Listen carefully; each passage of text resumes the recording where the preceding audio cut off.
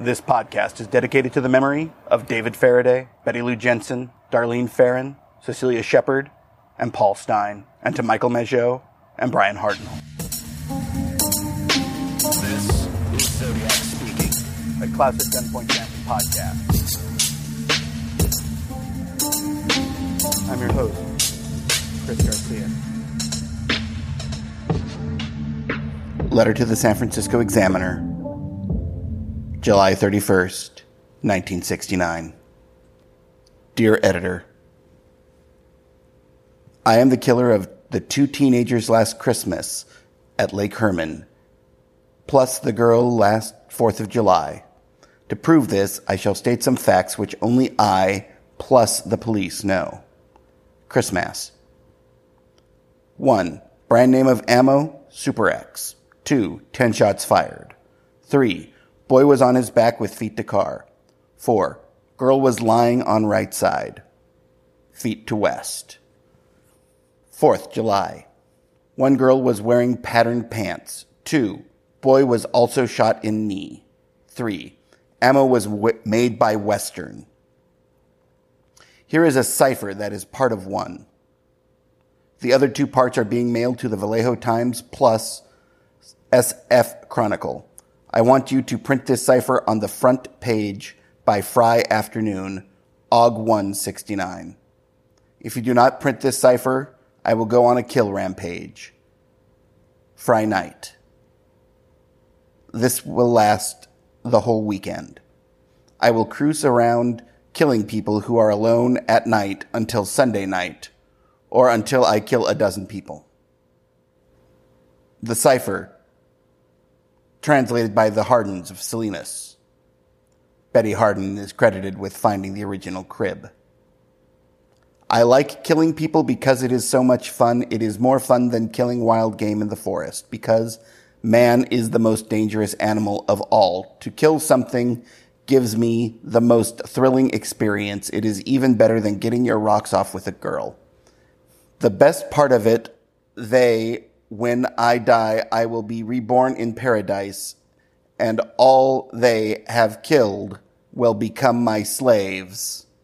I will not give you my name because you will try to slow down or atop my collectiog of slaves for my afterlife.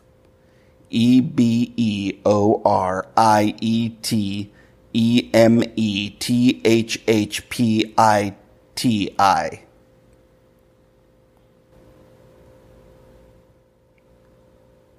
August 4th, 1969. Letter to the San Francisco Examiner, found to be written on Woolworth's 5th Avenue brand paper.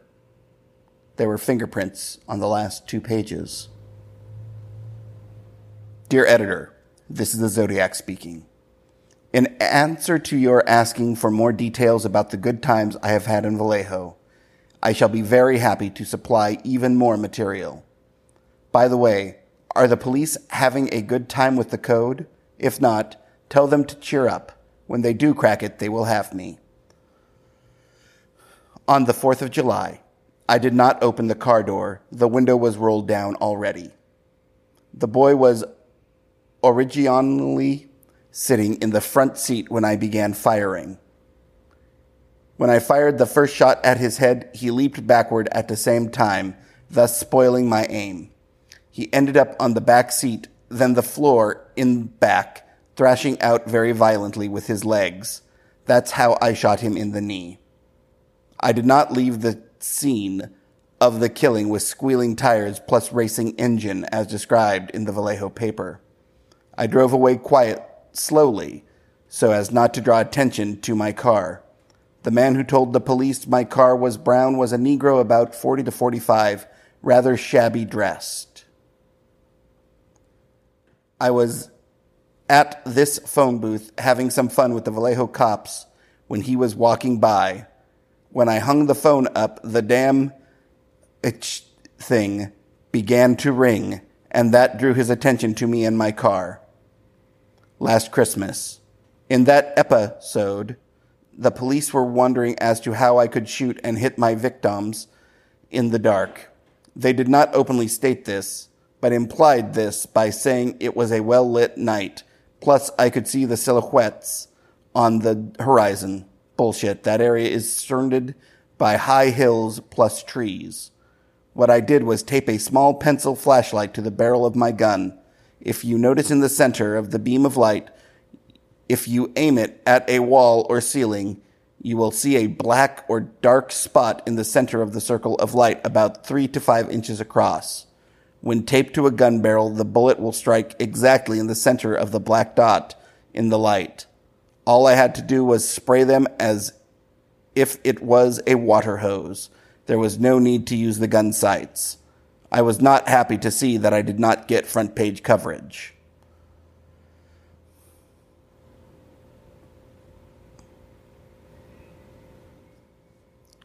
These two letters directly reference both the murders of Faraday and Jensen and Mageau and Farron. But they don't go beyond that. They are literal accountings, as if the killer is trying to prove that he is the killer. And as we go on and are seeing more and more letters from Zodiac, what we quickly discover is that he goes beyond simply recounting details, sometimes making claims that are likely not true. Zodiac's most dangerous statement in any of the letters, of course, comes at the end of the very first letter. I will go on a kill rampage Friday night. This will last the whole weekend. I will cruise around killing people who are alone at night until Sunday night, or until I kill a dozen people. A direct and terrifying threat. And of course he includes the cipher afterwards. These letters have been endlessly examined by people far smarter than I will ever be. They are riddled with spelling mistakes, even the ciphers. Forest with 2 R's. Danger is spelled Dangeroue. Animal spelled Anamal. Fry as in Friday spelled Fry. Front spelled Frunt. The use of plus in place of and. The writing, in particular, is very strange. If you look at it closely, it appears both hasty and contrived. Some words such as answer, way, anything that ends in ing, it seems that they're very quick, as if he's uninterested in them. The D's are very distinctive, almost as if they are a slash with a small bump. But what's fascinating is some words, and particular letters, are overemphasized. O's, in particular, B's. It's an interesting issue figuring out if the formation of the letters and words themselves show any sort of mindset. For example, Christmas. He always spells Christmass. Literally Christ Mass. The spelling of silhouettes. But not only that, he spells it in a way, as he writes it, where it is obvious that he is not certain of its spelling. and seems to just quickly jot down something that he thinks is how it might be spelled, which is a technique a lot of people use. The interesting thing about these two letters in particular, and of course the cipher,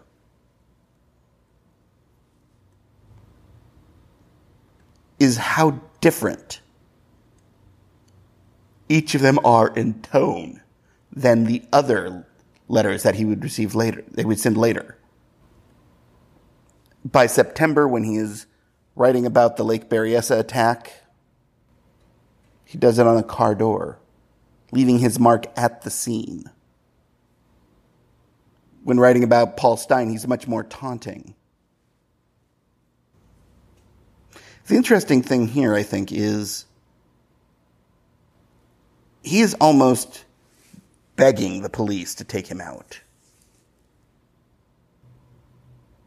By the way, are the police having a good time with the code? If not, tell them to cheer up. When they do crack it, they will have me. The ciphers, there's so much to say. The Hardens cracked it, and I believe an analysis was run not too long ago saying that their solution was nearly impossible to be incorrect for the character set that was given. Even with the extra letters at the end. I believe there are 17. 18 letters. Why? Why the extra letters? Theories range from, well, it's obviously an 18-character set, and that each position in 18, those letters represent a crib of some sort. They are each the starting point for their letter set, which is fairly interesting. It's a nice theory. It doesn't really work out. Some say it's an anagram. I don't buy that either because there are so many repeated letters. 5 E's alone.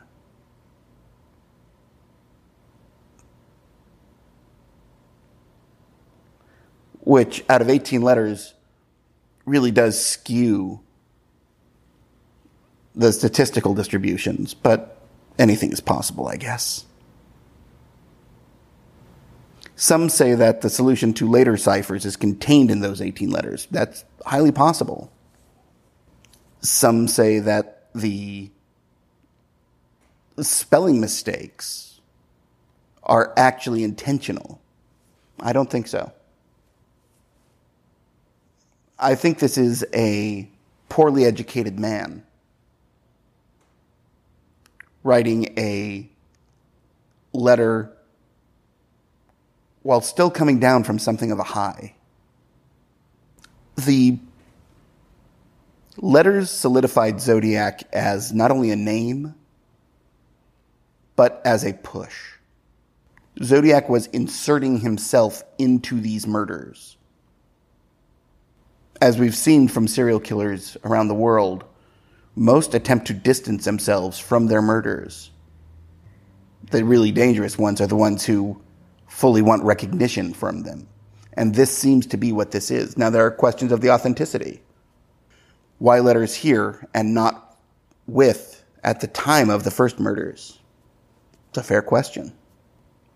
There are theories, of course, that Zodiac itself, the entire thing, is a hoax. I doubt that, honestly. For a number of reasons. Though the call that the Zodiac letters were written by a police officer or perhaps a journalist. It's possible. One of the reasons why I think it's possible is there's little information here that would not have been known to the police.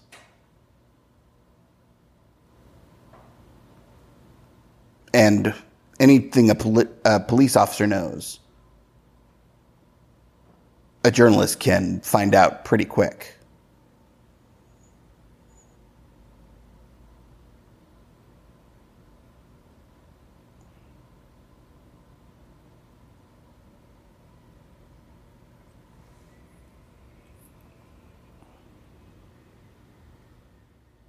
even when he says, I drove away quite slowly, well,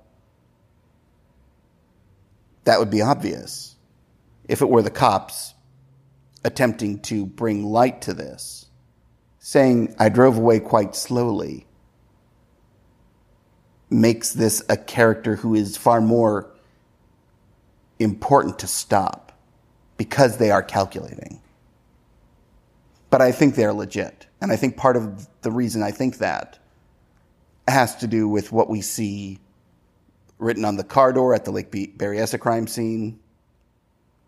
Of course, the letter that came with the piece of Paul Stine's shirt.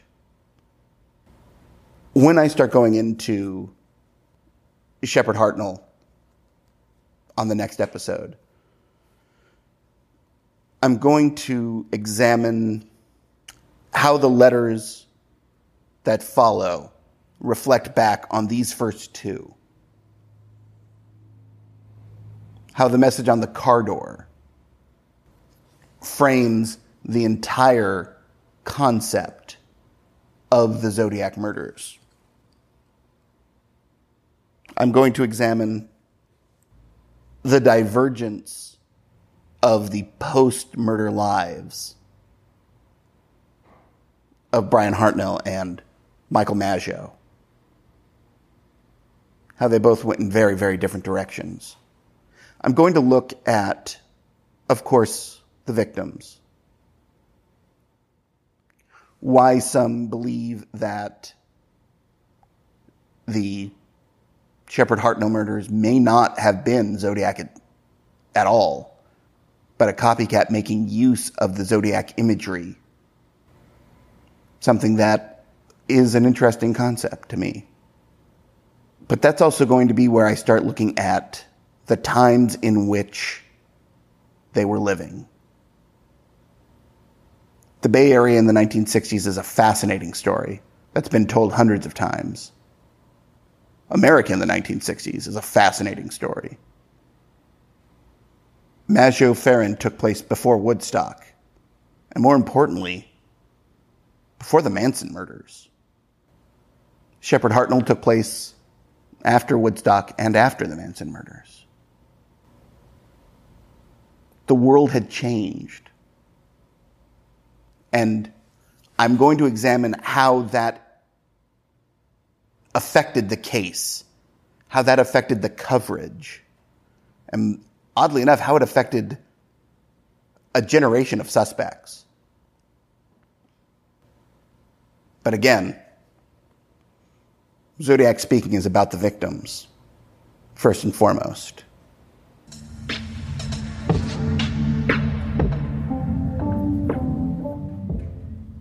Thanks for listening to Zodiac Speaking, a classic Gunpoint podcast. I'm your host, Chris Garcia. We'll be back with our first episode of Cecilia Shepard and Brian Hartnell around August 1st.